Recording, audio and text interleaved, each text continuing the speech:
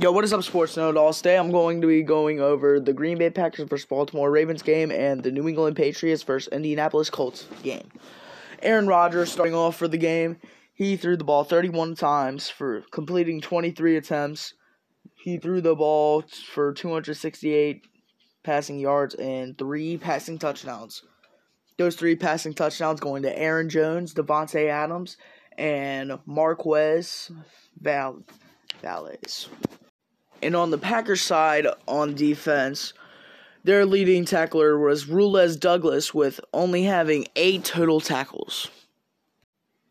Now for the Baltimore Ravens offense, Huntley threw the ball 40 times, completing 28 attempts for 215 passing yards and 2 passing touchdowns.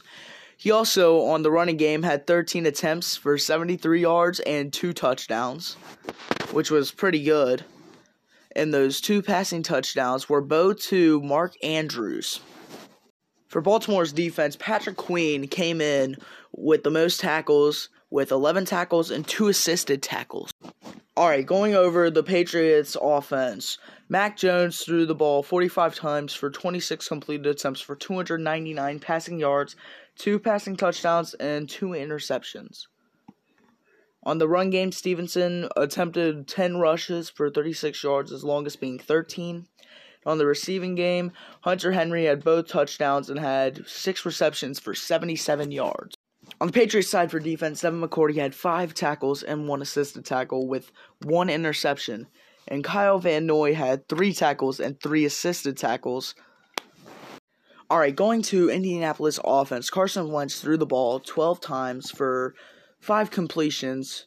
He had 57 passing yards and 1 passing touchdown with 1 interception. That 1 passing touchdown coming to Nyheim Hines. Jonathan Taylor rushed the ball 29 times for 170 yards and had 1 rushing touchdown. On the Colts side on defense, Darius Leonard had 8 tackles and 2 assisted tackles with 1 interception and 1 forced fumbled, while Bobby Okereke had 3 tackles with no assisted tackles and 1 interception.